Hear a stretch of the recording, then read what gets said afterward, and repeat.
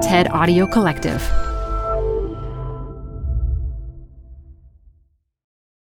Apple Card is the perfect cashback rewards credit card. You can earn up to 3% daily cash on every purchase every day. That's 3% on your favorite products at Apple, 2% on all other Apple Card with Apple Pay purchases, and 1% on anything you buy with your titanium Apple Card or virtual card number. Visit apple.co/card calculator to see how much you can earn. Apple Card issued by Goldman Sachs Bank USA, Salt Lake City branch. Subject to credit approval. Terms apply. Hi, I'm Debbie Millman. Canva is great for designing visual content for work, no matter what industry or department you work in. Nail your next presentation with Canva Presentations. Start with a professionally designed template and use it as a springboard for your design. It's a serious time saver. Time to present but can't be there in person? Enter Canva Talking Presentations. Record yourself presenting and add your talking head to your slides so your audience can watch your perfected presentation anywhere, anytime. Start designing today at canva.com. Designed for work. I realized one day they believe that they have the right to be there and be in the room, whether they're the best person for it or not. It's two different skills. That's its own skill set. And I don't have it. From the TED Audio Collective, this is Design Matters with Debbie Millman.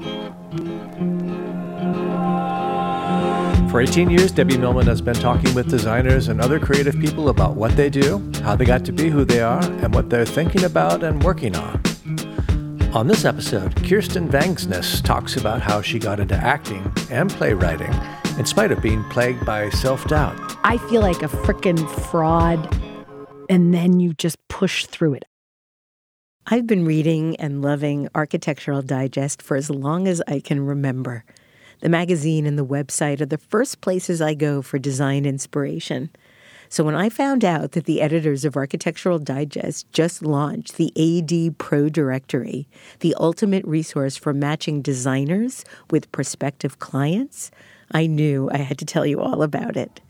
Now, for the first time ever, AD's extensive community of homeowners and design enthusiasts can easily find and hire their favorite design professionals.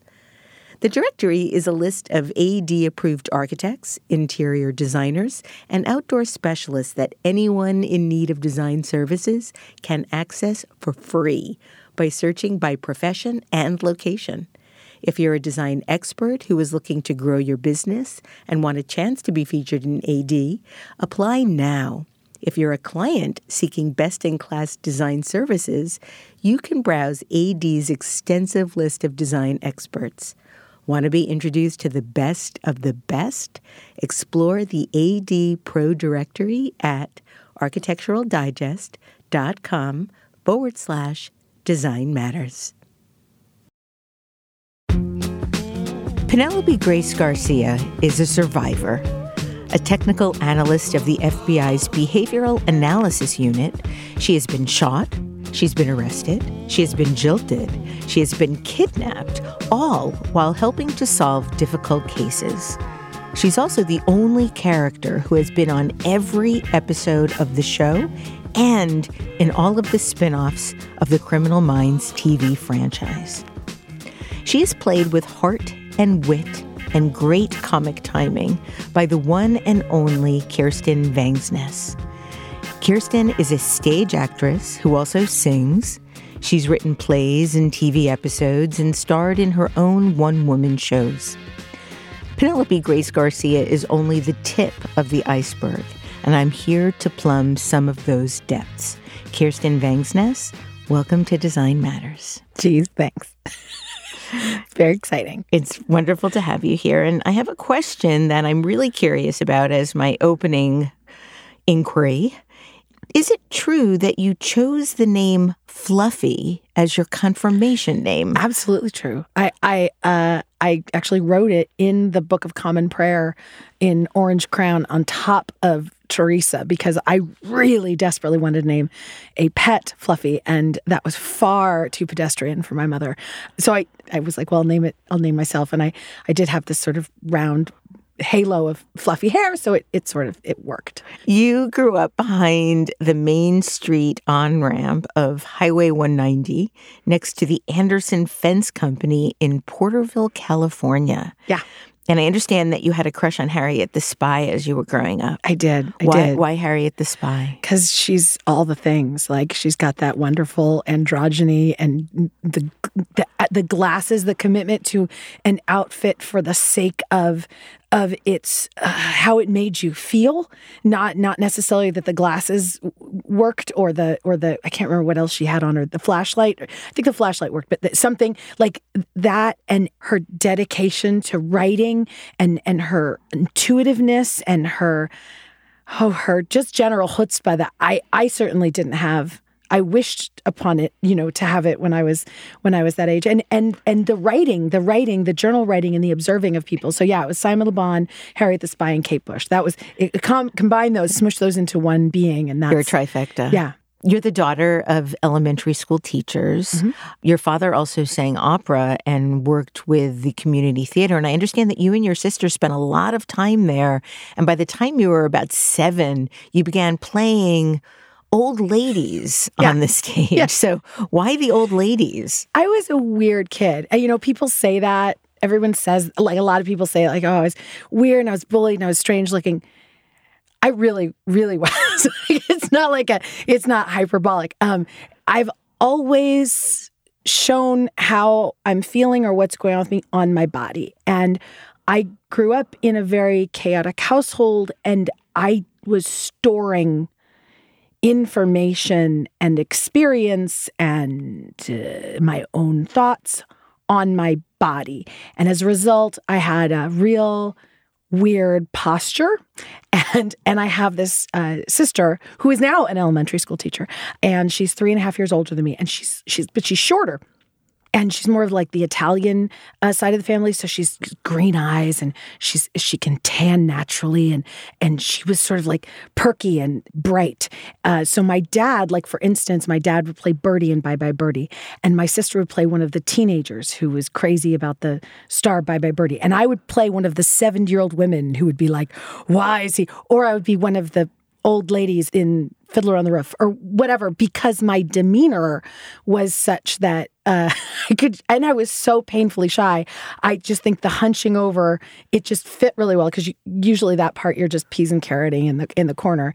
But I very quickly learned to love that environment very much, just the irreverency of it all as an observer, really then, the most in the shadows kind of observer that there could be. Yeah. Despite his interest in opera, your father didn't take care of his voice.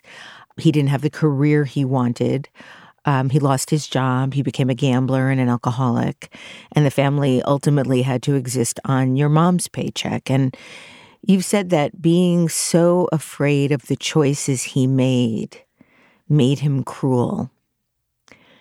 And I thought that was such a kind and empathetic way of talking about someone that did really cruel things to you. I'm wondering how you got to that place where you could have that insight and empathy. I've always been at that place. It's really weird because my childhood, my growing up, all of that is so... It survives so much my fantasy life of it. And God, I can't remember the name of that wonderful writer, a psychologist, Gabor. Is it Gabor Mate? I might be messing up his name entirely, but he just had a new book out, and he talks about how children in the same family have completely different upbringings. I've always simultaneously hated my father, deeply hated, wanted to murder him, and at the same time, loved him. I mean, I love him like a father. I didn't have a father who did father things. I don't have one of those. I don't have that. But I remember an Amanda Palmer lyric where she says, "Fear makes you cruel."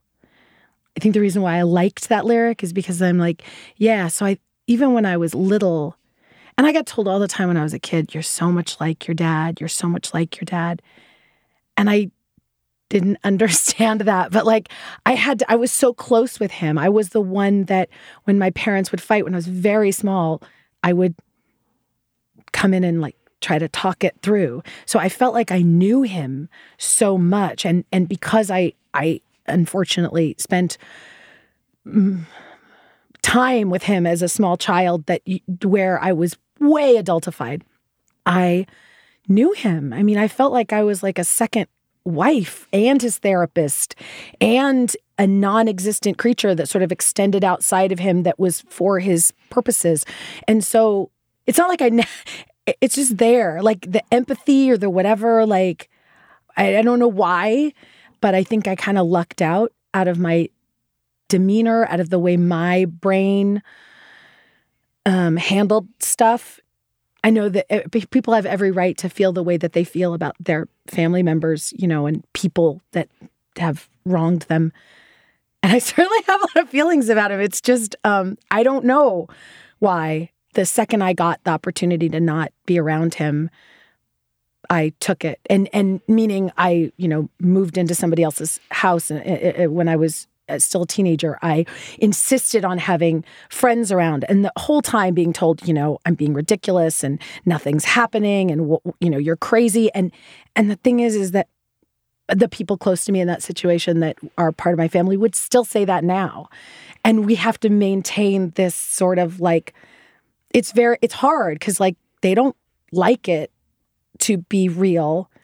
And I don't always know if it is real, but if I behave it if it is, and I take care of myself as if it is, life got much better. So I don't know what to do. And I hope I answered that question. Yeah, I mean, it's so interesting. Memory is such a strange and kind of circuitous thing. And apparently every time you remember something, you're remembering a memory. And right. However, I do want to say, having spent, the last couple of weeks deeply researching your whole life and seeing everything you've done, and your stories are really consistent, which really leads me to believe that they're actually true. Thank you. I think that's why I make things. I think that that's part of, I'll do this, I'll make things, and I'll be doing some kind of performing. No one can take that ever away from me. Like, you could pay me, you could not pay me, but I do it because it helps me process something.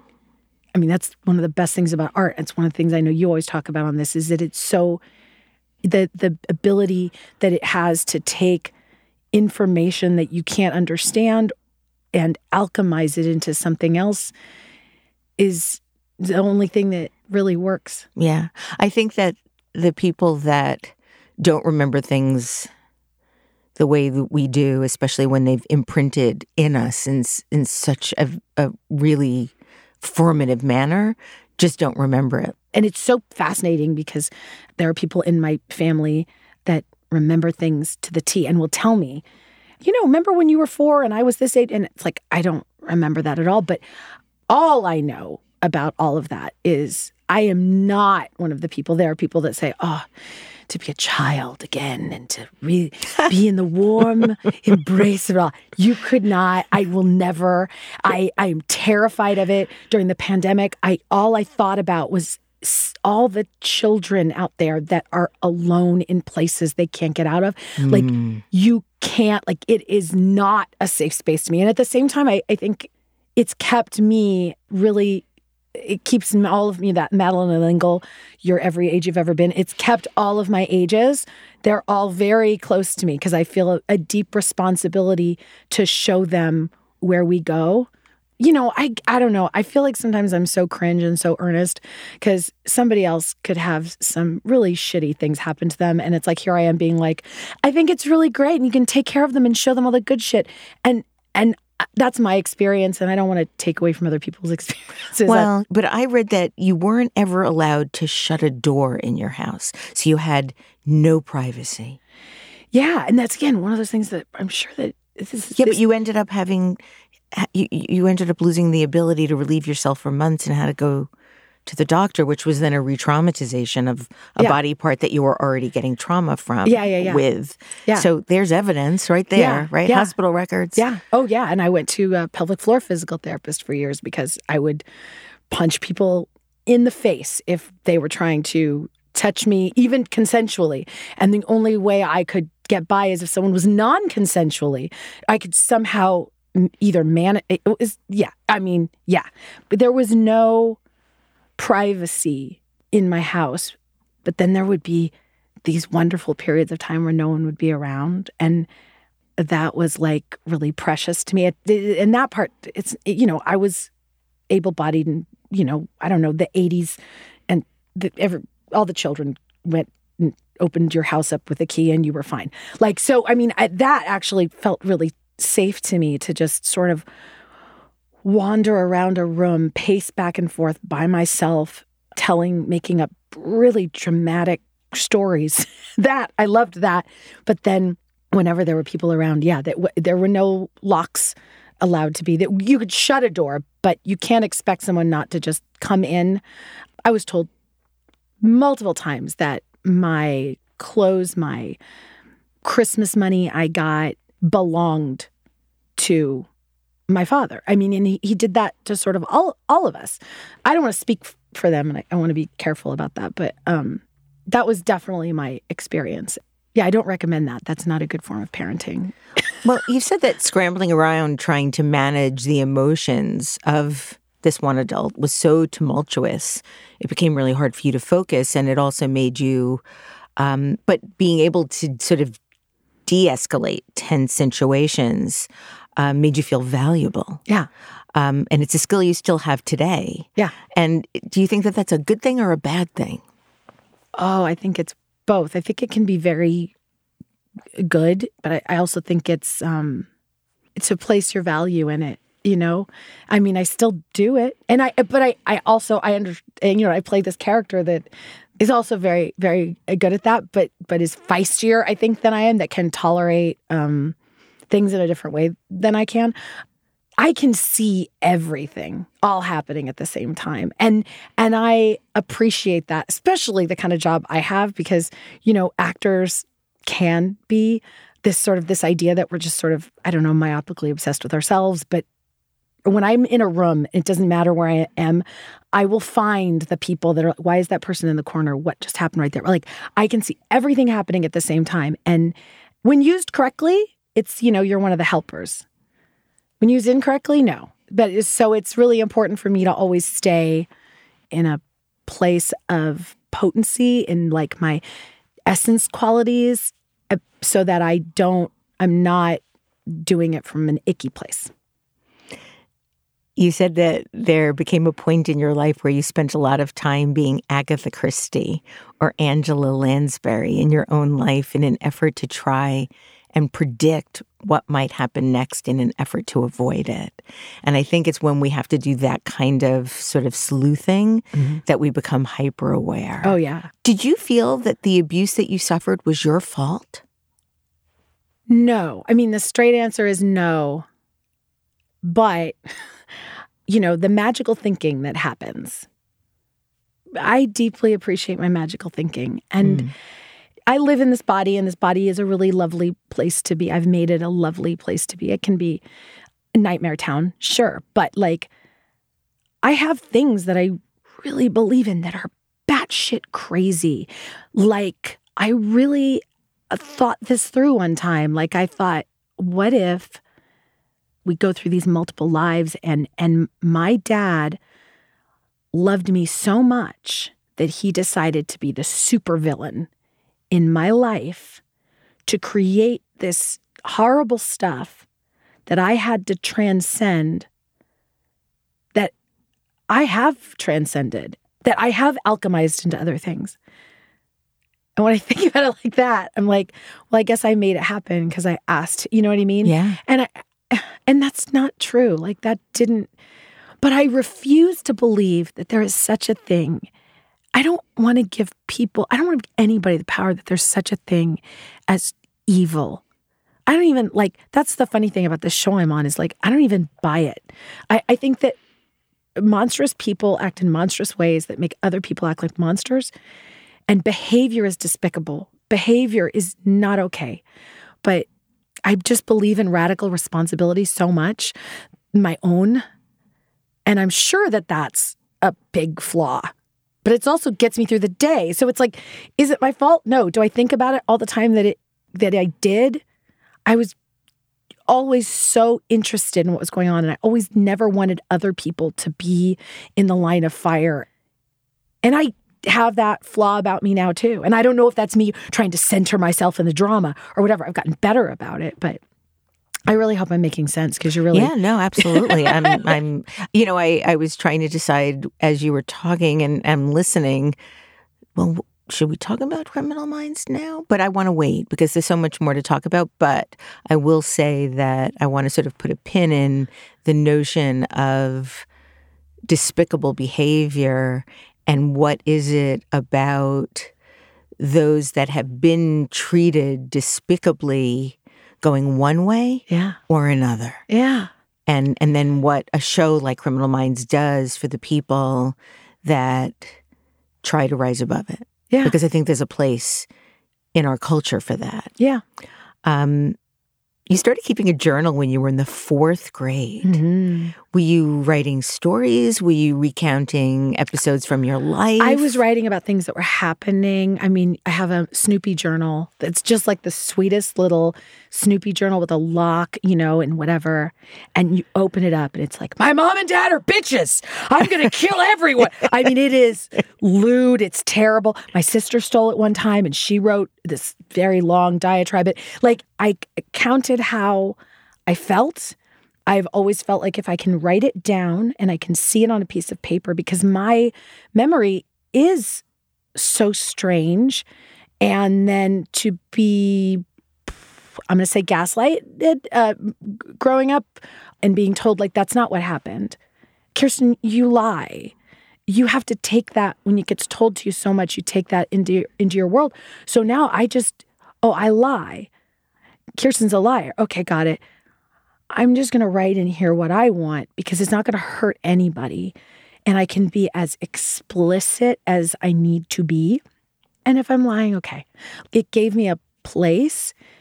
And I just think it's so valuable for anybody. At first, it's a pain, but it's like there is somebody there reflecting back eventually. At first, no, but eventually there's a witness, there's a something, and it took me a bit. I mean, I was bananas until I was bad bananas for a while. But, it's turned around. It takes a bit. But, yeah, it really helped me. I feel that way, too. I was bad bananas till I was about 40. Okay, that makes me feel good. Maybe even into the 40s. Yeah, no, maybe into the 40s. Yeah, I was making some terrible decisions, some dangerous, terrible decisions. And, to be sweet or to be nice, or I hate the word nice, to be kind or whatever. But then even in the background, in the shadow, having someone over here that I'm intimate with that knows I'm terrible. So that out in the world, I'm celebrated, but over here, this is who I really am. And this is how and that split that I grew up with, because in my house, it was so you don't share, and I couldn't help but share. And that's the other reason why the journal is very helpful, is because there are no secrets. I've been told I'm a liar my whole life, and yet I cannot keep things about me to myself. I'm compelled to share. So it's a weird dichotomy. And the journal helped. Well, it's so interesting that you were writing so much, but you were also painfully shy. I know that by the time you entered 8th grade, you were so shy you stopped talking. Yeah. And you did poorly in school. And by the time you went to Cerritos High School, your mom gave you an ultimatum. You had to take shop or drama. Right. Now, I find this so interesting. Why did she choose those particular topics? Well, I think that the getting me out of my shell, and I had already, since I had done the community college and when I was in junior high in Porterville, I really did love drama class, but I was bullied, thrown in trash cans, and I was the girl that people invite. I got invited to one sleepover once, and it was legitimately just, this is the girl we're going to terrorize. Like, it was relentless, and it was slightly better than being at home, but I didn't like it. You know what I mean? You don't know when you're going to get punched in the face. And I would make it worse because I would say things like, I'm like Gandhi, I'm a peacekeeper. While you're getting punched, or I would make jokes about it or whatever. And I would make it would become more of a thing because I was so, I think I still am invested in being a little bit of a weirdo, but like really, I was so weird. And when we had moved and I was like, I can't take it. Like, and we moved to Cerritos, and Cerritos was, I remember that people had money, and like there were girls in whole outfits in yellow. I thought, how much money do you have to have? You can have a whole outfit in the color yellow. And I just decided to stop. So, and it was very hard to pay attention in school. And my parents were in tumultuous situations, so they're not really paying attention, and sort of like every person for themselves. But my mother is wonderful and was struggling in this relationship with a guy that I really think, she came from a place of like, you're supposed to be with a man to, for the girls to be in a stable. So I really think she was trying. I know she was trying. She was trying really hard. But I think that, she has these moments my whole life where she's just done these sort of incredible things that someone else might be like, what is that? It's like, she's the perfect mom for me. And that was like one of those things where she was like, you can do this or do this. And I didn't want to do shop because that seemed scary, and drama seemed a different kind of scary. Shop seemed boring, scary, and rules, and drama just seemed like terrifying. But like, I would love to do it. But like, I've always had that thing of like, oh, I'm not invited to that party. And that seemed like, no one wants me. I'm not the person that gets to go to that party. And then I went to class, and our first 2 assignments, we didn't have to talk. And I got an A. And it was pantomime, right? Yeah. And I had never gotten an A on anything. And just, I like, teachers were always like, Kirsten's really creative or whatever, and they liked me and all that. But like, just to get an A in something for just trolloping around in my imagination, it was, yeah. And I was hooked. In 10th grade, you got the part of a heroin dealer in a school play called Juvie. Yeah, I did. About a juvenile detention center. And you've talked about how your teacher put Post-it notes all over the classroom before you went on stage. Why did she do that? It sort of like builds you up. And it was like quotes, Stanislavski quotes, all this. And it was real. Those entering drama was like, oh, this is the place. And, I had the crush on my friend James, who I then eventually moved into his house and lived with him. My other best friend, Michael, who transitioned to non-physical in 96, but was just a genius. And they were both in the play with me. And of course, in this version of Juvie, there was only a set of bars separating the male and the female, it's binary, but in the juvenile detention center. And she had one Post-it, and all it said was, love the art in yourself and not yourself in the art. And that was everything to me, because I think that part of my, like, I'm not invited to the party was like, I love this thing so much. I don't even know if I'm good enough or worthy enough. I still have that so deeply, that kind of weird impostery kind of, it's gross. But like, that kind of gave me permission, and I understood it. It was like, oh, that's how I believe art is. It's like, I'm not special. Everybody's special. There's this big open space that it's my job to keep as open as possible, but it's got on it like little roots sticking out and like stuff from your life and my own, stuff. And then when whatever that juice is that you create from comes pumping up from the earth through me and out my mouth or out my hands or whatever, it's covered with my special sauce, but it's not me that makes it special. It's that art, so, and that also, since I felt so gross, and I can go through that so much, the art isn't gross, and I get to be a part of it, and it loves me just like it loves everybody else, and it gets to go through me and through everybody. That felt like the safest, wildest thing in the world. Like, that's what I serve forever. You won an award for your part in Juvie for Outstanding Cast Member. I did. And I believe you still have that award in your living room, right? Absolutely do. It's brass comedy and tragedy mask with a fake marble base. It's true. I do. That's when you knew you wanted to be involved in drama, theater. Yeah. Being an actor for the rest of your life. But you were also convinced that in order to do that, you would be a starving artist subsisting on cat food for the rest of your life. I was told, again, this wonderful thing about my mom. She was like, you're never going to make a living doing that. Like, it's literally impossible. And I was like, yep. Like, I just kind of knew, and that was fine. But it's so crazy because it was the thing I was good at. Like, so I was getting I got a little $100 scholarship. I almost flunked out of high school and I got this scholarship. And I remember the kid, Paris Maida, who got a perfect score on the SAT, was sitting next to me at the award ceremony. And he said, I really thought you were good in that play. And I was like, Paris Maida? No, he's like the smartest kid in school. What? Like, I got accolades for it. And then I, went to community college and was like getting attention for this thing that I kind of knew I'm never gonna be able to do it. And then I got an audition for a movie, and Mally Finn, big casting director, her daughter casts, I think, the Star Wars trilogy things now, but she casts Titanic and stuff. I got an audition with her at Paramount Studios, and I went in and I did my audition, and she said, so what are you gonna do when you graduate college? And I was like, I'm going to go be an actor. I'm saying it very tentatively. And she says, no, you're not old enough to be a character actor. You're not fat enough. You're not young enough. You're not pretty enough to be, the main girl. Like, she listed off all these things. And I walked out of the room and I was like, well, for a moment I thought I can do this. And then I was like, nope, I absolutely can't. But it was the most freeing thing in the world. I was like, oh, okay. Because I think she ended up saying, if you're lucky, in 10, 15 years, you'll age into being a character actor. She wasn't wrong.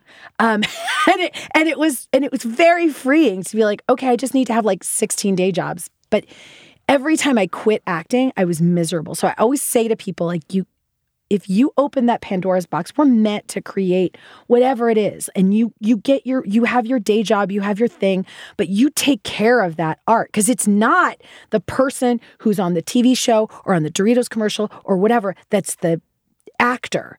It's the person that's sitting in their living room with their friends reading a play or at their community theater doing. It's the art that matters. It's that is so valuable. So for me, that was more galvanizing and you cannot take this away from me. I just won't get paid for it.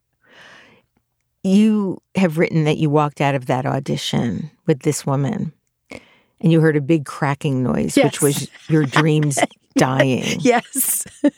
So what gave you the motivation to go on? I mean, was it, you waiting 15 years to age into being a character actress is not a lot of motivation. It's not, it shifted because motivation is such a strange thing, I think, in general, even now.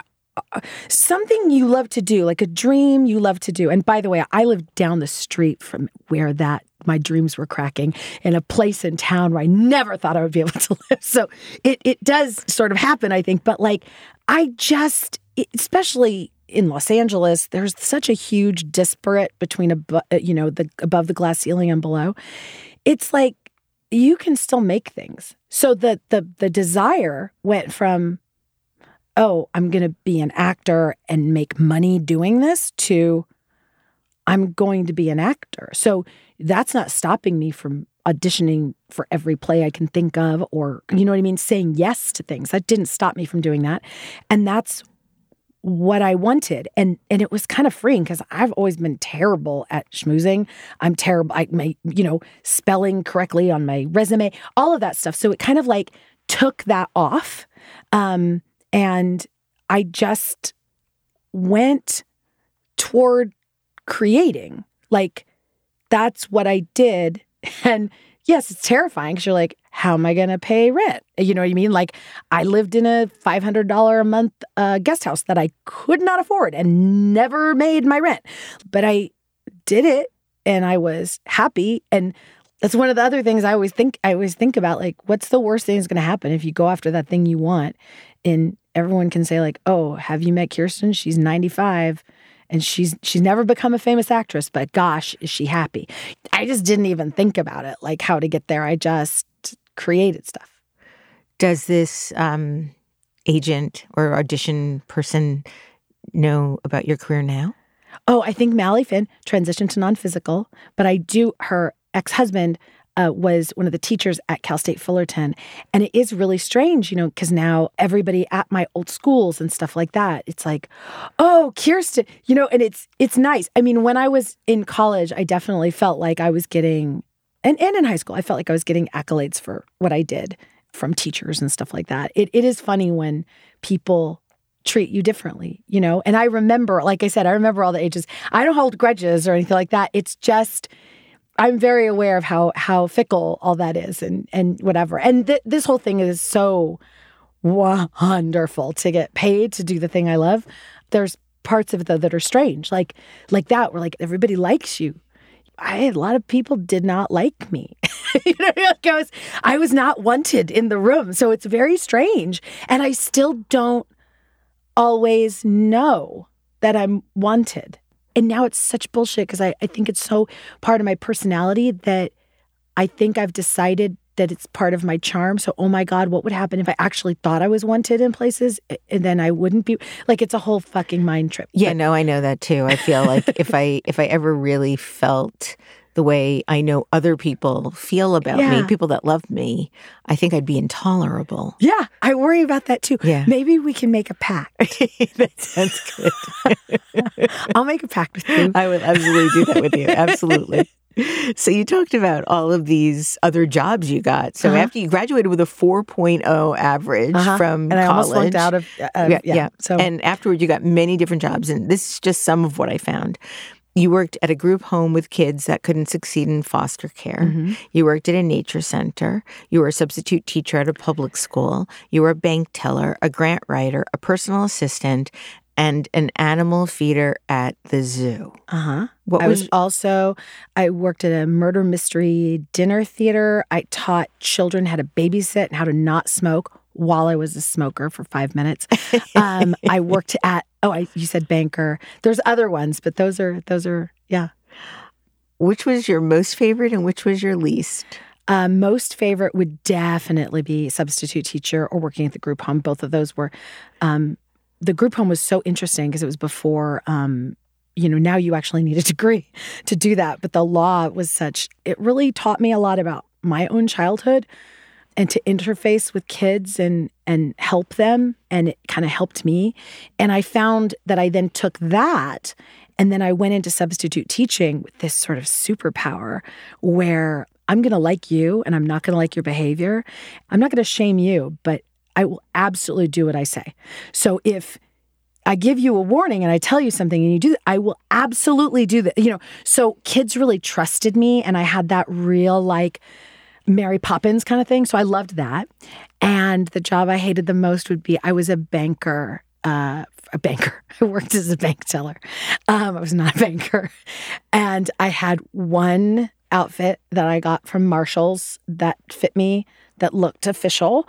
And I would wear it almost every day. And I would consistently be over or under by 10 grand, easily. Easily. And just every day. And then I would get in trouble and then I would panic.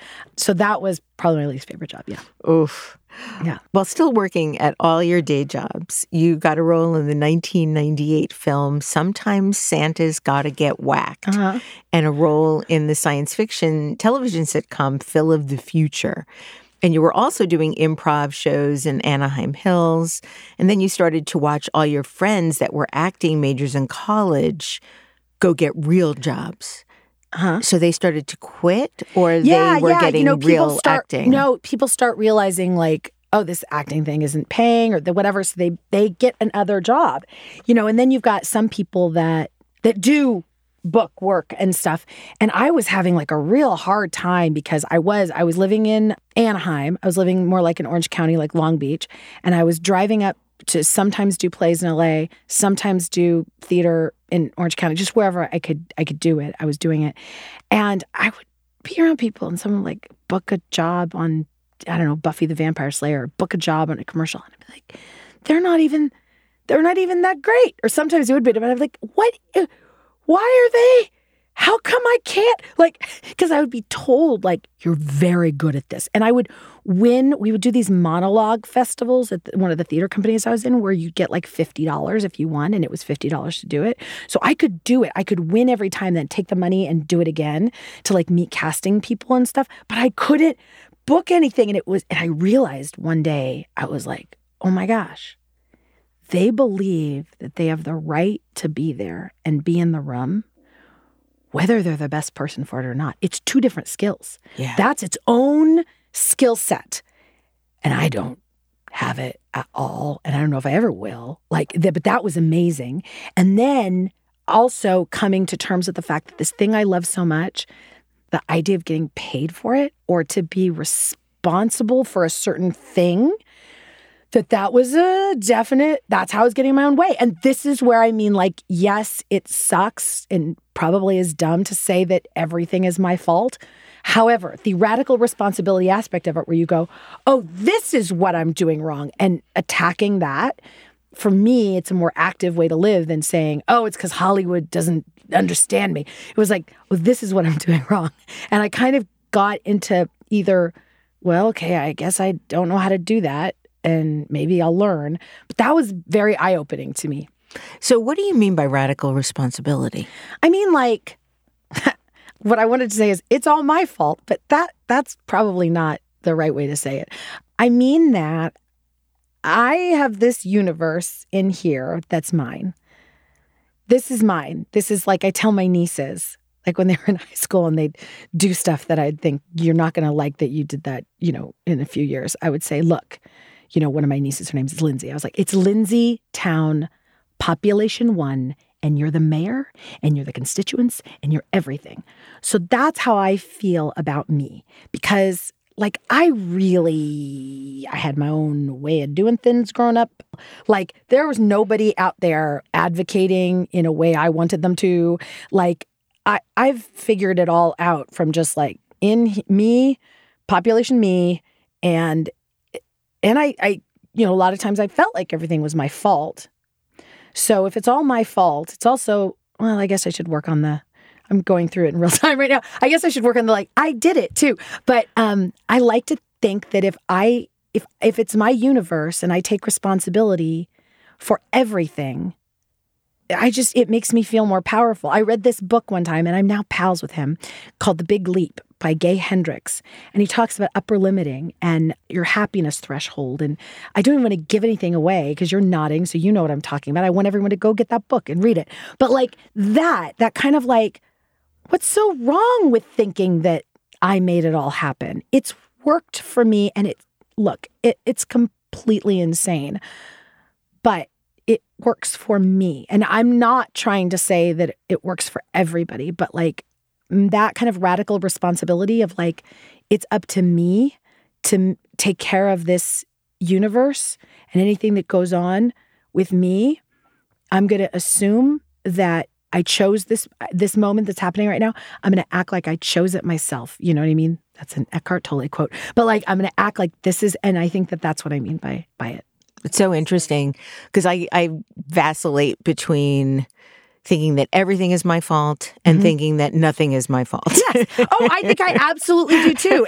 But like, look, we're doing this interview and you're going to ask me questions, and that persona, which I do think is me most of the time, is going to come out, and I'm going to be the upstanding girl who says radical responsibility. And when I'm not here, I'm going to think, because also radical responsibility means I'm responsible for how much cake I eat or whatever. And I like to think that like it's not fair and that other people get to eat more cake than, I don't know. You know what I mean? So it's not true. It's what I want. It's my religion, a part of my religion of choice. Absolutely. I think I want to be the girl with the most cake, but I don't want to gain any weight when I eat it. That's right. That's the lost line of that whole song right there.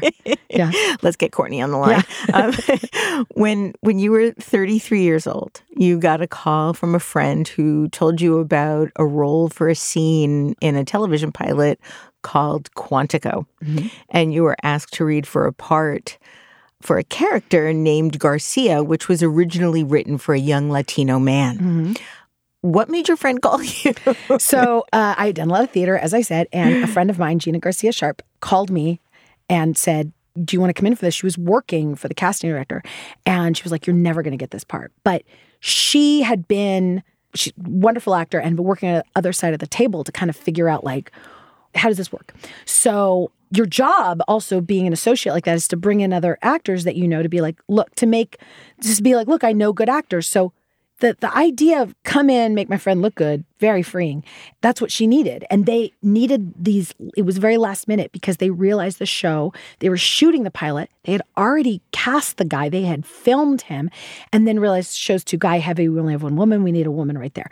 So she called. Now this is when I was 33. I'm now 50. So do the math. And we need to talk about the elephant in the room that a Norwegian girl would never be playing Penelope Garcia if it was happening now. And that's the correct thing. Am I super grateful for it and all of that? Absolutely. But I am aware of the benefits that white privilege has bestowed upon me. And I want to say that out loud. So I went in and go make my friend look good and say these 2 lines. And then you're cast in this pilot and you're going to be on it for 2 seconds. And they flew me to Canada and I had to find a birth certificate because I had never been out of the country and I was terrified. And I go in this room and I memorize my lines. So it's this technical stuff. They say, bring your own clothes. I'm somewhere between like a size 12 and a size 16. And that is a weird, magical, unknown size in Hollywood. They think 0 or 22. It's like the middle part doesn't exist. So I brought in my own clothes and I didn't have a suit. I didn't have anything. They were like, what are these? And I dressed like a space pirate. And so then they put me in a green sweater and they sat me down and they said, say these words. Do you know who Shamar Moore is? No, I know. He's very cute. You're talking to him. And I was scared out of my mind. And I said the words. And I remember the director coming over and saying, could you be funny? And yes, I can be funny. And again, I'm being paid for the thing I love. And I do it. And I think I don't remember what happened. And then that was supposed to be it. And I remember when I got done, I shook the hand of the writer. And as I was holding his hand, and I don't do these things as much anymore, but this is things I have to train out of myself. I grabbed his hand as I was shaking his hand and I put it to my own forehead. And then I proceeded to thunk my own forehead and say repeatedly, did I butcher your words? Did I butcher your words? And then he patted my hand and he said, we'll see you back in LA. I thought, oh, I don't know what that means. and then a few months later, they did a second episode and they asked me to come for the second episode. And then I did the second episode and then I tested really well, apparently. And I got to keep going. I actually have been in all Criminal Minds episodes except episode 5 of the first season. I didn't realize that. Yeah. Most people don't. I think they mentioned me in that. But when I wasn't on episode 5, I was like, oh. What's funny is my mom and my sister had planned an intervention for me. They were going to sit me down. They got a hotel room in Ojai. I remember they were spending this money to get this hotel room. And they told me, it was a pre-tell intervention, we're going to tell you you need to quit acting. You need to quit acting. And I had to call them and say, I got this job. And they were like, you have to cancel. You have to say, no, Kirsten, you can't keep doing this. You can't keep lying to yourself. I said, no, this is a real job. I'm taking it. And I went and I did it. And this was the job that it was. Hi, I'm Debbie Millman.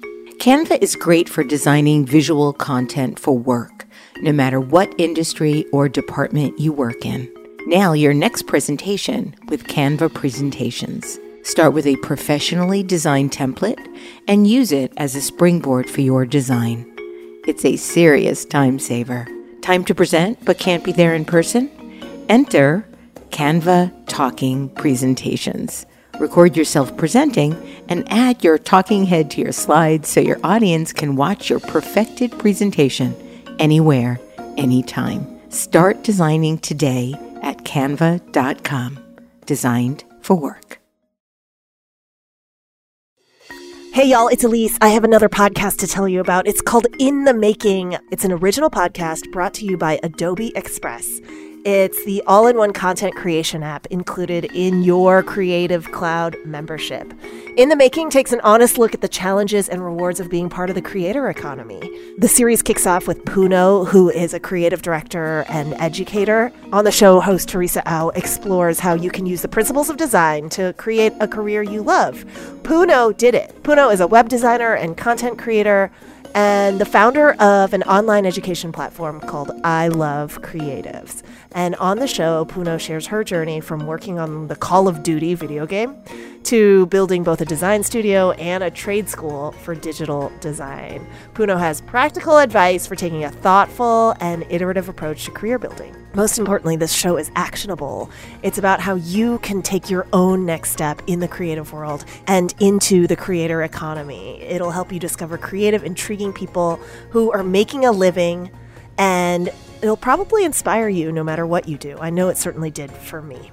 Search for In the Making in your podcast player. My thanks to In the Making and Adobe Express for their support.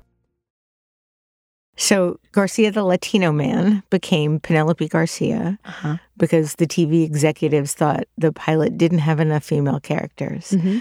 What did you say in those two lines to get them to, I mean, you weren't even in any kind of interesting attire to... No, I tested. I remember them saying, like, there's these knobs, they have people watch it. And then they said that my knob got turned as much, if not more, than Mandy's. It was like Mandy Patinkin. It was like 100%. And my only answer is that, I don't know. I just think I was different looking than what people were used to seeing. And maybe that was it. Also, they paired me with someone very traditionally attractive. And I'm not trying to say anything about myself. I'm saying that, like, usually someone traditionally attractive, I think more like of a size of a woman. We tell these stories that men are attracted to, like, women that are much smaller than them. And that is a lie. And so I think that maybe that's shown that, like, the sizes of people can be diverse and attraction can be diverse, that people really took to that. And me and Shamar, when we shot that second episode, we had a scene together. And even before, when we were in the table read, we were joking around, and that joking around, one of the writers heard, and they ended up putting it in the script. And then we were in that second episode together with these lines that were very flirty, and we both realized, like, we have so much chemistry, and we get along just weirdly well. Not weirdly, it was just like we don't know each other, and it was like we just knew each other, and that, I think, helped me keep that job because he's so charismatic on screen, and I got to sort of be his necessary thing. And Lois Lane to his Superman. Yeah, and he really treated me like that, which is, I think, the thing that's super valuable about this. It wasn't like, it was a real, genuine, not placating, not anything like that. It's like a real thing. And that was, I think, was super great. And I think that that's what kept me on the show. It was the mix of that and, like, they did borrow from me, meaning the costume designer, BJ Rogers, did a bang-up job of that, and that was a lot of her. But she was originally putting me in one kind of thing, and then the writers would see me, go out of my dressing room and, like, can she wear that? Like, and so they started borrowing some of my clothes, and then she was meanwhile kind of creating it, and then I was hoping that I got to keep the job. So I kept leaving props on her desk, which by the end and now on the show is like a living space. I put things there that fans have given me when they come to see plays, homemade pens, all kinds of things. So it was like, I thought, well, if they fire me, I'm going to have to come back and get all this stuff back. So it was kind of like a job security kind of a thing. But I think that mix of, like, I'm a very do-it-yourself person. Like, plays I write, things I do, I like to, like, do it all myself. So, like, I put that on that, too, because at first they didn't give her much, and I could see who she could be, and then they let me keep making her. You really created her, though, in so many ways. Yeah. You brought her to life. I mean, I think what's so great about it is she's like a lesson in yes and, because, the writers would write something, I'm like, oh, okay, so that's true now. Oh, that's true now. But I would come in and I would I'm going to change this line and I'm going to put it like this, or I'm going to make it like this. And I'm a theater girl, so I can do something in one take. So they come in and they prepare for okay, Kirsten's got to do 2 pages of exposition. This is going to take us 2 hours. And I'd pop it out in one take and we'd be done. And then I would say, can I say it this other way that I memorized it? Because I added this word. They'd be saying, that word it's not even a real word, Kirsten. Yeah, but, or me and Shamar would call each other and be like, okay, if you say this, I'm going to say this. We'd rehearse our scenes on the phone. And then I'd come in and be like, no, I already talked to him and he said I could do this. So they were yes-anding me. I was yes-anding them. And then she just kind of blossomed into this thing, And I'm quite honored that I get to be her guardian because I think she's super special. Absolutely. She has become really a sort of archetype in every sort of criminal procedural. There's always a really unusual, edgy, genius, subversive character now. Yeah. And it's all based on and when you this. think about it, it's like Moneypenny, what was it, Mitchell or whatever from Alias, Abby from NCIS. But I was definitely she was definitely part of that whole brainiac. Yeah, but Moneypenny was traditional. Exactly. But I feel like that was the closest they would allow us to get. And then you go into this, which is this woman who is truly her own thing and she's her own thing. And no one is and what I love is I've heard that behavioral analysis at Quantico felt like they could be a little more who they wanted to be because she could, she was like that. And I don't know anything about computer analytics. So I was so happy that that they felt as seen as they did, because that's always been really important to me. And I also think it's really important to highlight women who can do those kinds of things, Yeah, I mean, that's also what I appreciate so much about how you and Shamar engaged with each other, because he was so clearly in awe of your brilliance and your beauty that it showed an entire world that women don't only have to look a certain way or be a certain way to be interesting to the opposite sex. Absolutely. And for me, I had to learn that in real time. I remember my dad had gotten sick. He was, it sounds bad, but he was always dying. And so he'd be like, oh, he's dying, and go to the hospital and whatever. And it was one of those times, it was second episode, third episode. And I had been at the hospital and whatever, and I had gotten a sleep, and I had stayed at a friend's house. I had to be at work the next day, and I was late. And if you ask anybody at work, I've been on 320-something episodes. I've been late twice. And so I was late. And I remember because they were concerned. I was new to the job, and they were not happy that I was late, and I didn't want to tell them what was going on. And so I went and I did my job as best as I could. And I remember driving home, and I was like, I'm at choice right now. You can be the girl that you always have been, who sabotages everything, who doesn't believe that you have the right to be here. Or you can just fucking pretend that you're this girl that this man thinks is, this Shamar dude thinks is hot. You can just pretend. Who cares? And I was like, no, I can't, because I'm still the girl who lives in this car, who can't keep it clean. I was like, you're just going to be that girl. There's never going to be a moment that I'm going to be outside my body and get to observe and be like, whoa, she's cool. I'm never going to have that. And it was a little sad, but then it was okay. And then I just was able to go in there and play an extended game of pretend, which I will argue it makes your life, because at a certain point that pretend becomes real. And if that's what you got, why not? What's the harm? Absolutely. I've been a long time fan of the show, as is my wife. And we also love Law & Order SVU. And over the years, when people ask, what are your favorite TV shows? And I've always said Criminal Minds and Law & Order SVU. And there have been times where I actually have said that my childhood was like an episode of Criminal Minds and SVU. And people then question, why do you like these shows so much? They don't seem to get it. Why do you want to keep triggering yourself? And why do you want to keep doing something that's going to make you feel bad again? And I'm like, no, it's the opposite. seeing the bad guys always get caught on these shows, seeing justice be done, I go to sleep feeling safer. And I'm wondering if that's something that you've heard from other folks. Oh, yeah. Joe Mantegna just sent us, and I mean, look, it's the greatest job in the world. I need to say that out loud. I work with people that are like genuinely my family. As I was driving here, I was getting 12 when my phone lights up and it's like 47 text messages, I'm like, oh, Paget or Aisha or Joe, that we're very close. So Joe just got a thing from somebody who was in a harrowing, dangerous situation and actually used things that he learned from the show in this moment. And that's happened more than a few times. And yes, I definitely feel that. For me to be in it and doing it is where I draw the line. It's hard for me to watch. I have such a big imagination that I will actually think my friends are in trouble. There's a part of my nervous system that doesn't get it. But I agree with you. I mean, it's by the grace of God that my neuronet made choices. You know, yes, I would like to think it's because of some things that I did too, but like I interface sometimes because of my life with someone who is very borderline and had a very kind of similar tumultuous upbringing.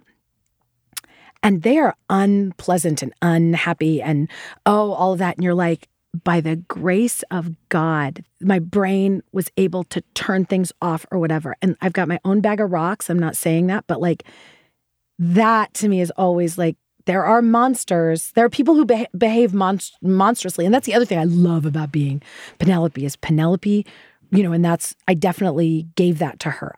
There are rules to Penelope that I adhere to. I've never on that show, if they wrote anything violent that they've unintentionally or on purpose sexualized, Penelope's not doing it. Like, I will take that line out. I will whatever. And they've always been very respectful about things like that she sees the evil behavior and not the evil person, that she maintains that people were all of us were babies and all of us had horrible things, you know what I mean? And that like, you have to be able to see all of the thing. And I think that makes her even more tenacious about, you know, no, you can't do that. Yeah. I appreciate that about her. Well, one other thing that I really appreciate is that they have, over the years, given Penelope a sex life. Yeah, she was the first person actually who slept with anybody on the show. And she's made some real doozies of choices. And it's been really good for me. It was strange because I came out right before I got the job. And I was like, okay, this is part of the thing that I need to handle, is that I didn't know I was gay. And I fell in love with this woman and I was madly in love, and that was that. And I thought, I figured it all out. And then I was doing this show and it was really weird because everyone's like, oh, Shamar was so cute, whatever. I was like, and that was the other reason I was like, oh, I'm positively gay because I love him, but I don't have like who I'm going home with is all I want. I don't want any of these people. I'm around all these very good looking people. Nope, just want this. Everything seemed to line up. It all made sense. And the show actually through time, I've like, and then Garcia is absolutely queer. And I've always known that, but I was like, but she's not gay. And then to kind of come full circle and be like, oh, wait, no. I also want to go out with men sometimes and then women. So, okay, now I'm sticking with this one heteronormative relationship and I'm a queer person. And I have come to peace with that. Then I get to watch Garcia kind of be that. She kind of is up there doing stuff that I'm sometimes like running toward that nobody even knows I've built this sort of Bible for her, but I know, and it informs choices, you know what I mean? And, you know, the entire time I had an impeach the motherfucker already sticker in her office that no one knew about. And then anytime someone would find out, I would get a new one and put it up. That whole desk has been nothing but like just a progressive manual of like it's going to need to go in the Smithsonian someday. It's a whole thing. Yeah. Yeah. In addition to acting in all but one of the episodes of the entire series, including the new series that's recently come back, thank goodness, you have also co-written 5 of them, including the first series finale, which was incredible. What first inspired you to try your hand at writing for the show? I thought it was an impossible feat. And we were in contract negotiations, which are a fascinating thing where, your people say they want this much and then the studio says we'll give them this much. So we were going through that. And look, I'll do this for free. I don't care.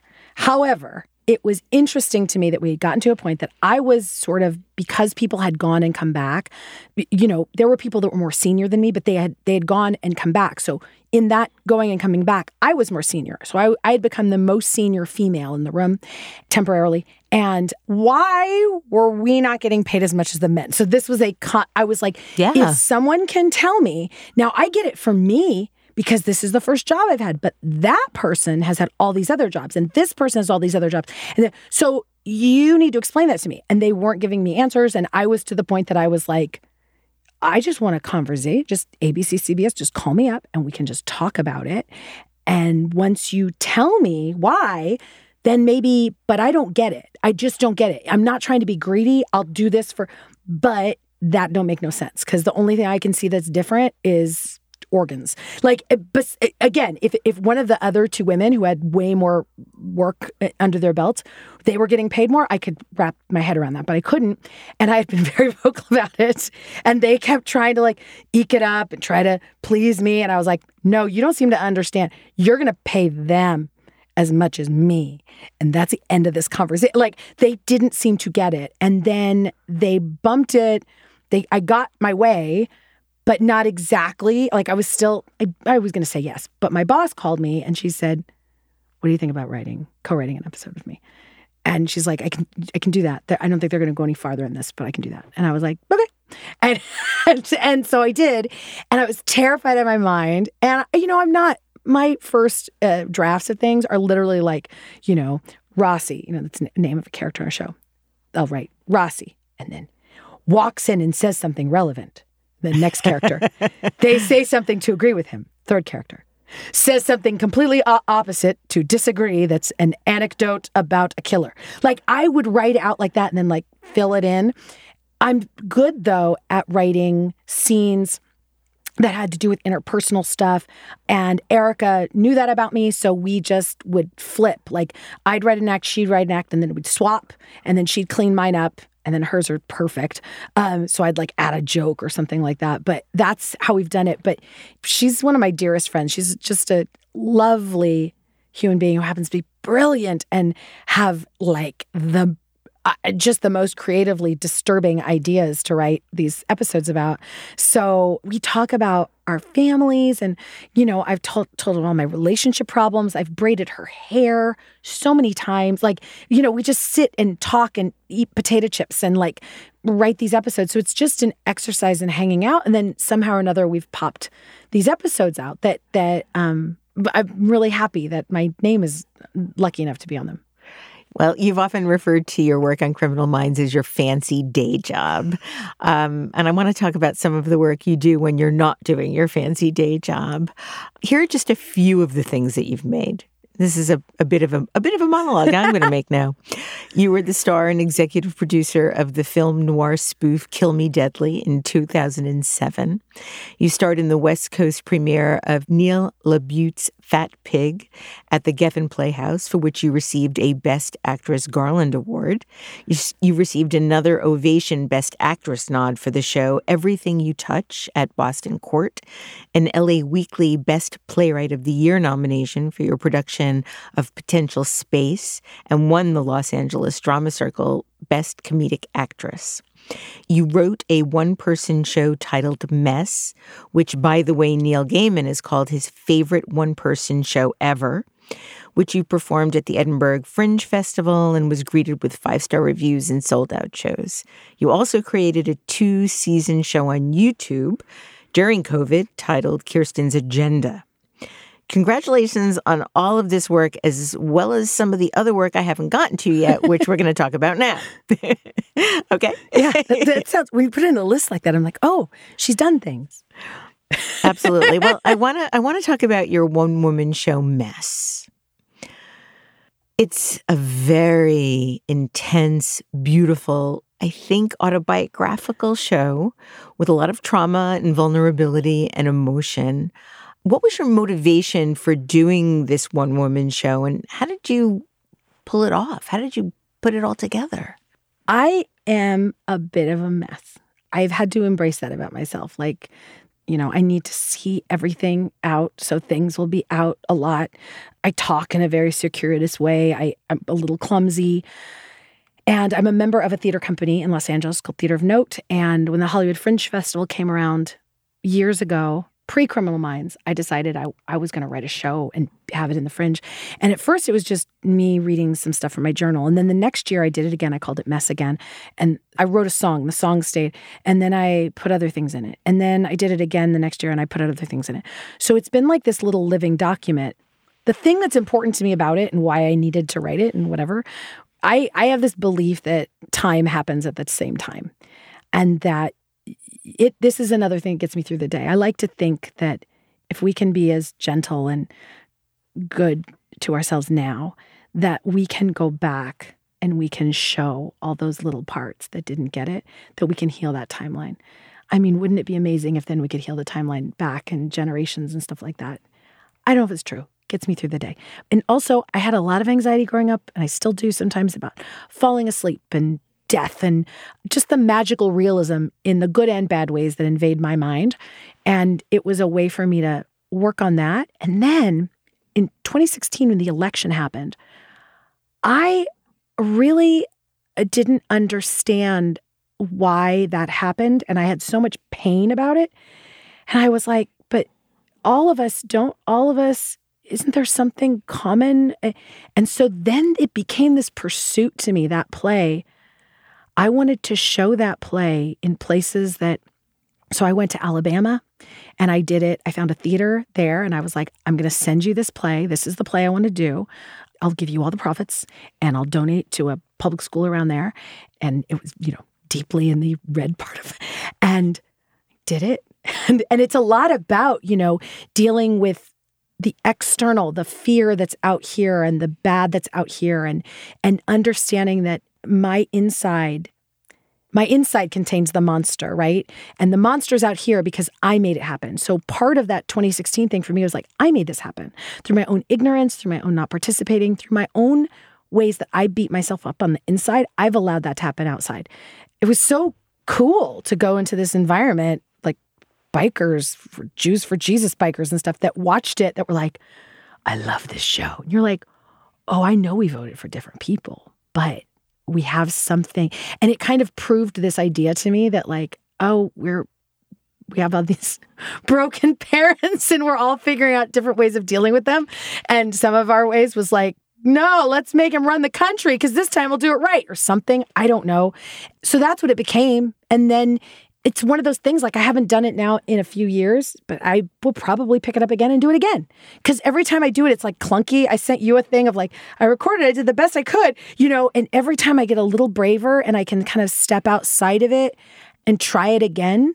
Whenever I've done it, I've only done it in small spaces, and it feels like we did something together, like the room did something together. And to me, that's one of the most valuable things to me about making art. I think it's that thing of being a kid and feeling like no one sees me and no one likes me.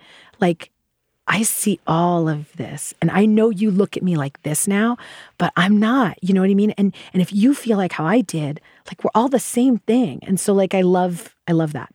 Yeah, you start the show with a song. You get your audience to sing in full-throated voices. These are the lyrics. And we all are a mess, I guess. And we all are a mess, I guess. And we cover up our mess with stuff. And we act like we're totally cool. It's true. At 3 years old, you experienced sexual trauma. And in the play you state, there's just me inside me when it happens. Some dirty mark that you can make go away. Do you still feel that way? Sometimes. I used to feel that way all the time because I kept it so secret. And I think sometimes I wished I just knew. I wish everybody knew, or I wish it was very specific, because I've lost caring how covert or overt it was. I know it was. And I've gone around in my head like, oh, I'm so sensitive. So probably what I did is I probably read his mind. He was probably thinking something bad around me. And then it's my fault, like all of that. So it doesn't matter anymore. Right. It really doesn't matter. I do know that has always been, like, I've always just felt like me. When something like that happens in your life, I think that whatever higher self angel person that lives inside of you, she just fucking shows up. And whether she can help you or not, you have this moment where you're like, I've just always felt like me. I've never felt like I'm a grown-up, and that was the 3-year-old, because the 3-year-old was in a grown-up situation where she had to just be like, okay, something's happening, like, and I don't know what. So, like, one of the things that I'm able to do is I'm very good buddies with my shame.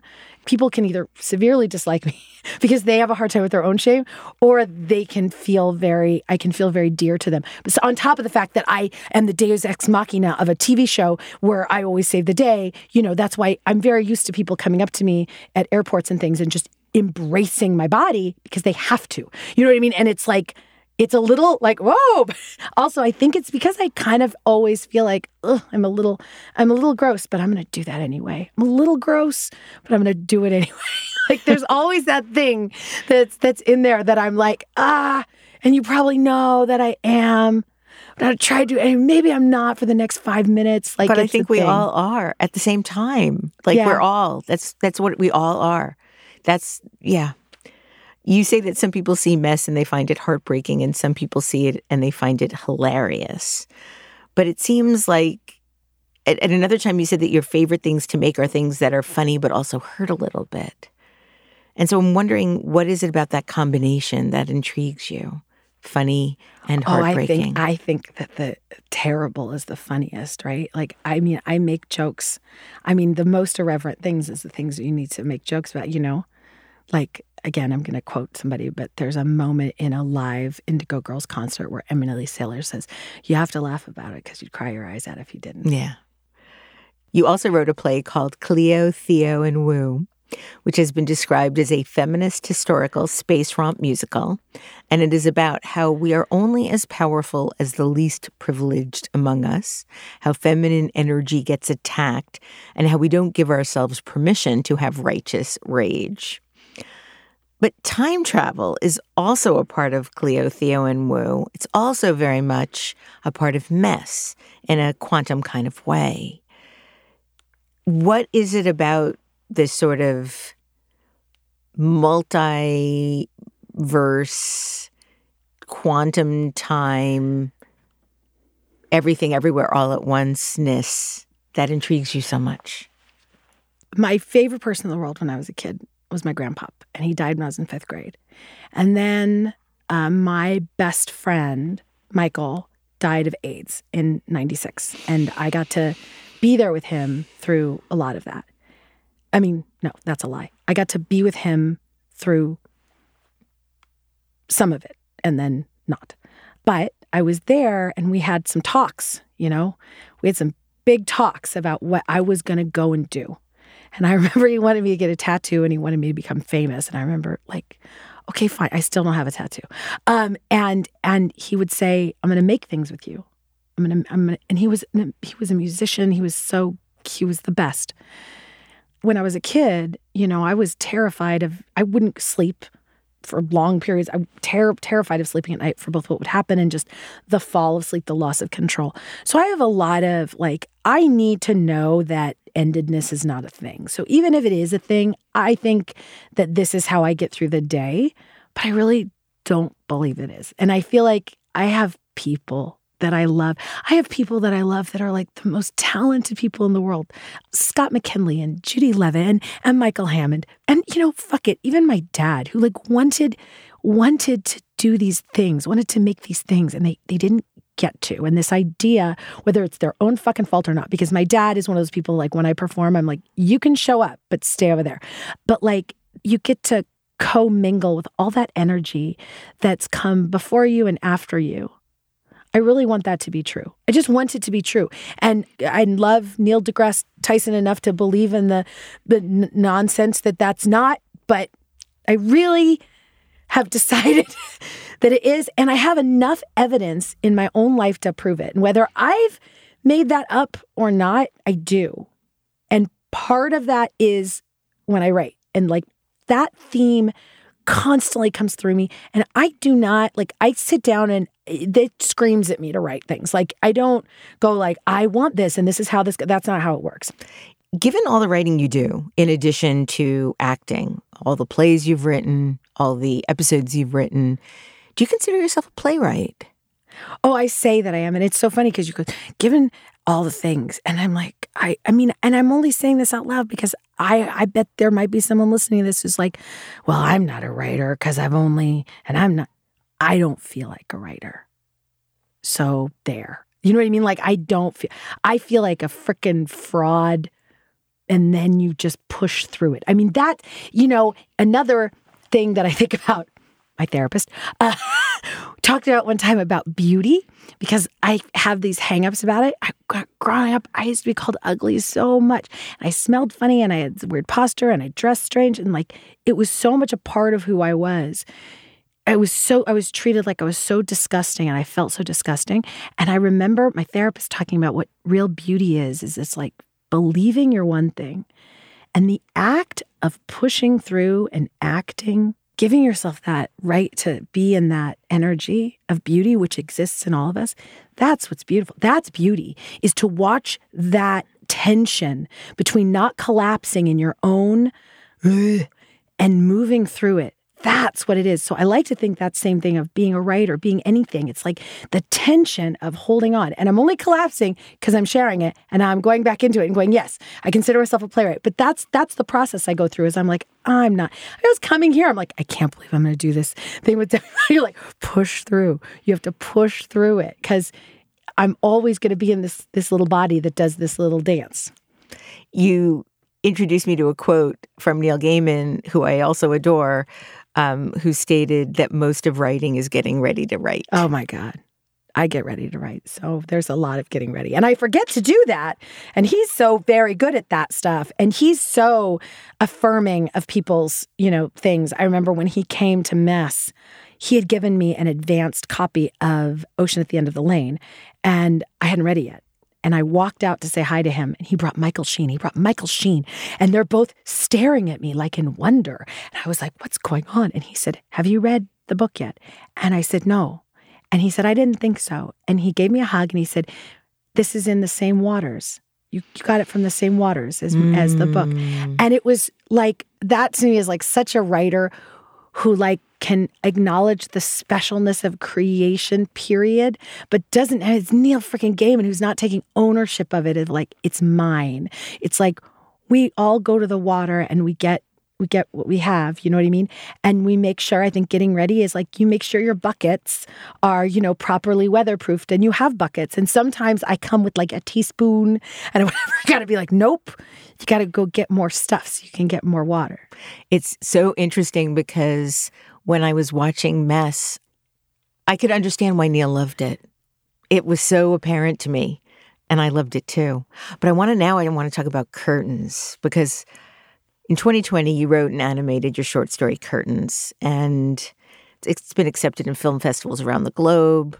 I really think it's one of the most wonderful things that you've made. And before we start talking about it, I'm wondering if you could share just a little bit high-altitude plot line of the story for our listeners. I had a situation where I got in a dangerous situation. You want me to tell them specifically? Yeah, if you So can. I went to a dance class. I was in a particularly weird part, a vulnerable part of my life.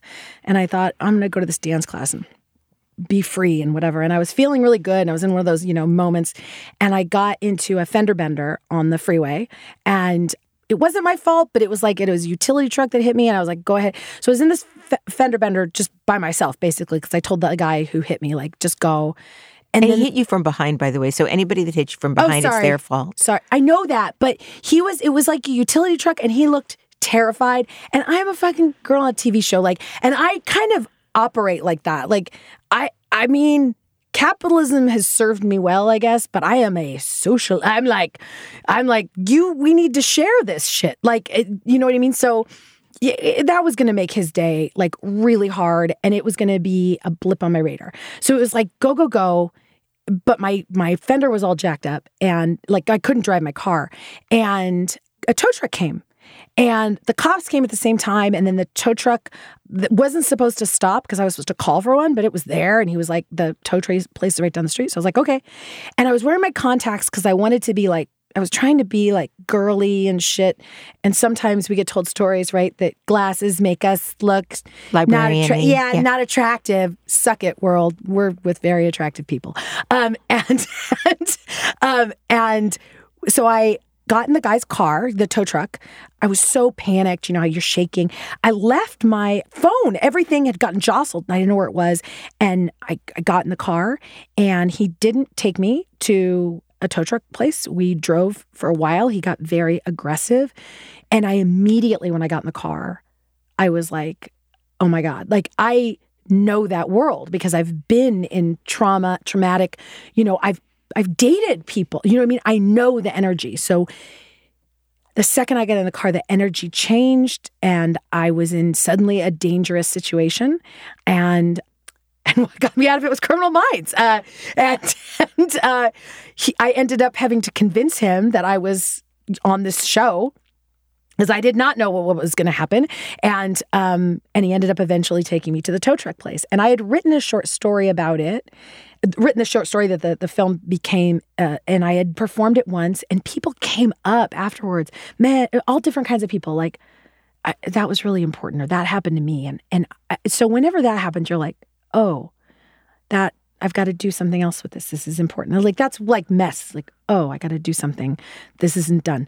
So I told my friend Brendan, who has he has his own little projection, not little, it's impressive, jigsaw ensemble.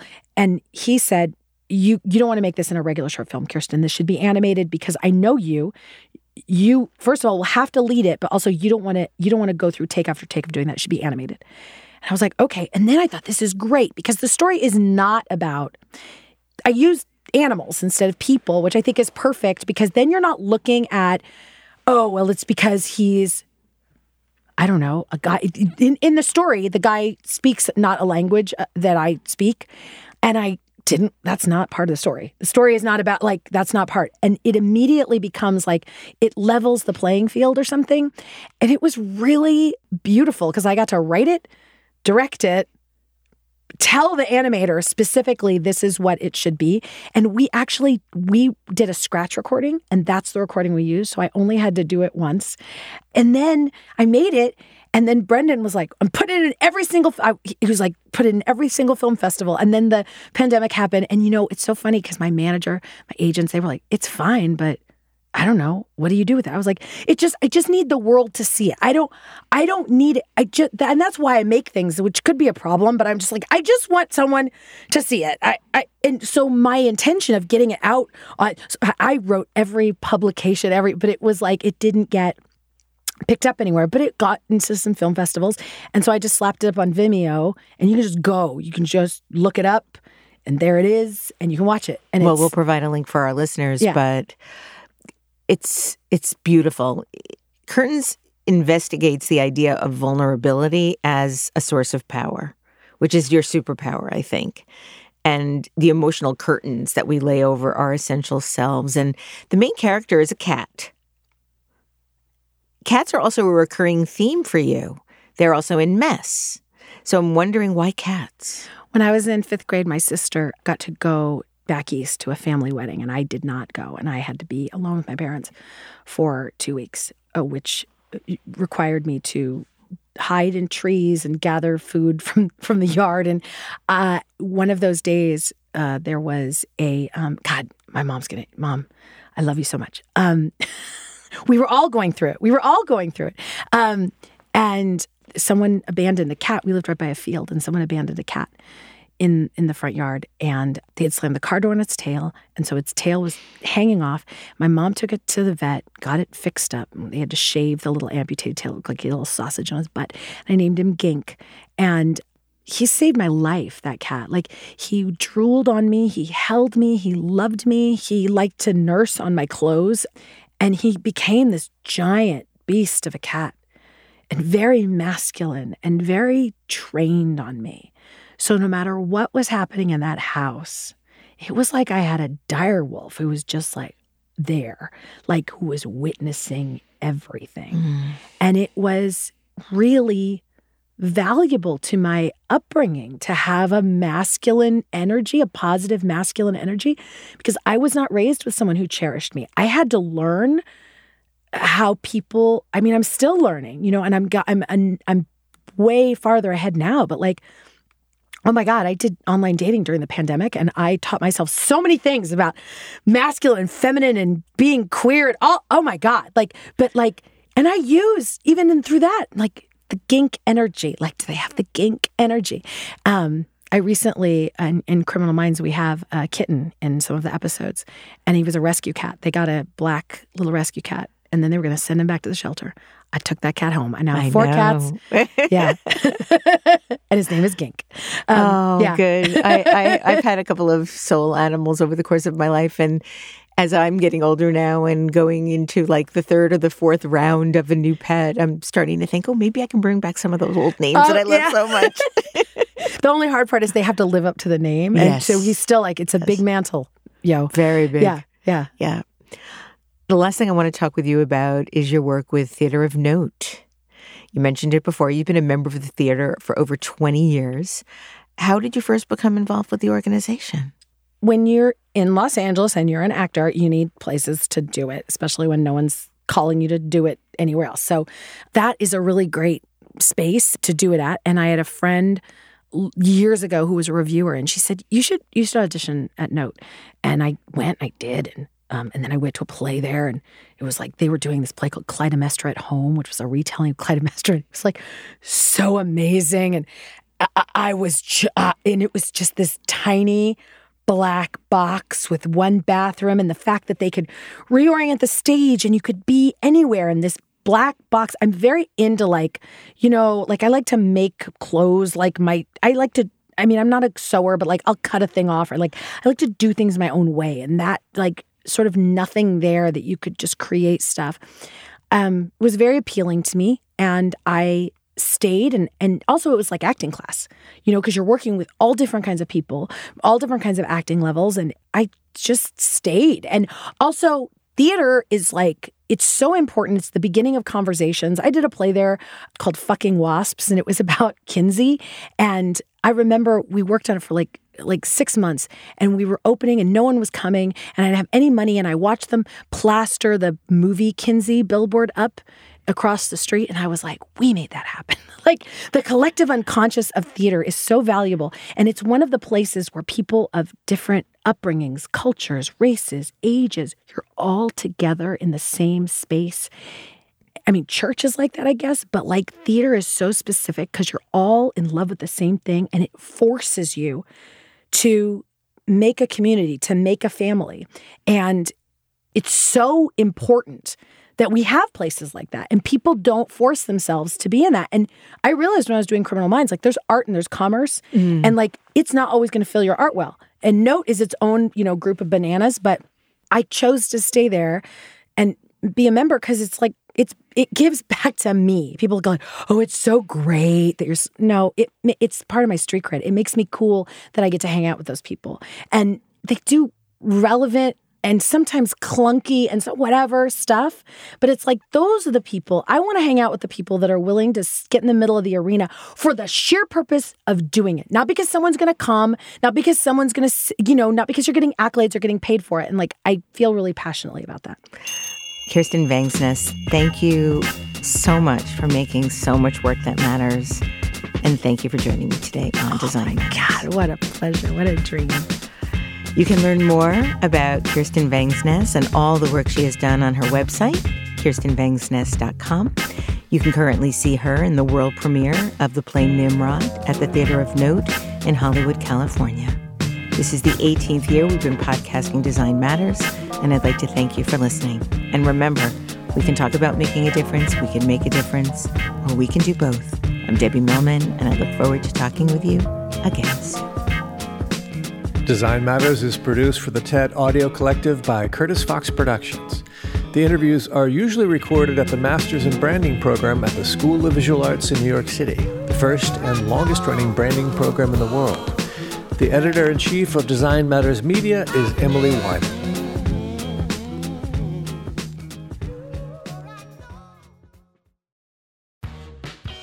You're growing a business, and you can't afford to slow down. If anything, you could probably use a few more hours in the day. That's why the most successful growing businesses are working together in Slack. Slack is where work happens, with all your people, data, and information in one AI-powered place. Start a call instantly in huddles and ditch cumbersome calendar invites. Or build an automation with Workflow Builder to take routine tasks off your plate, no coding required. Grow your business in Slack. Visit slack.com to get started.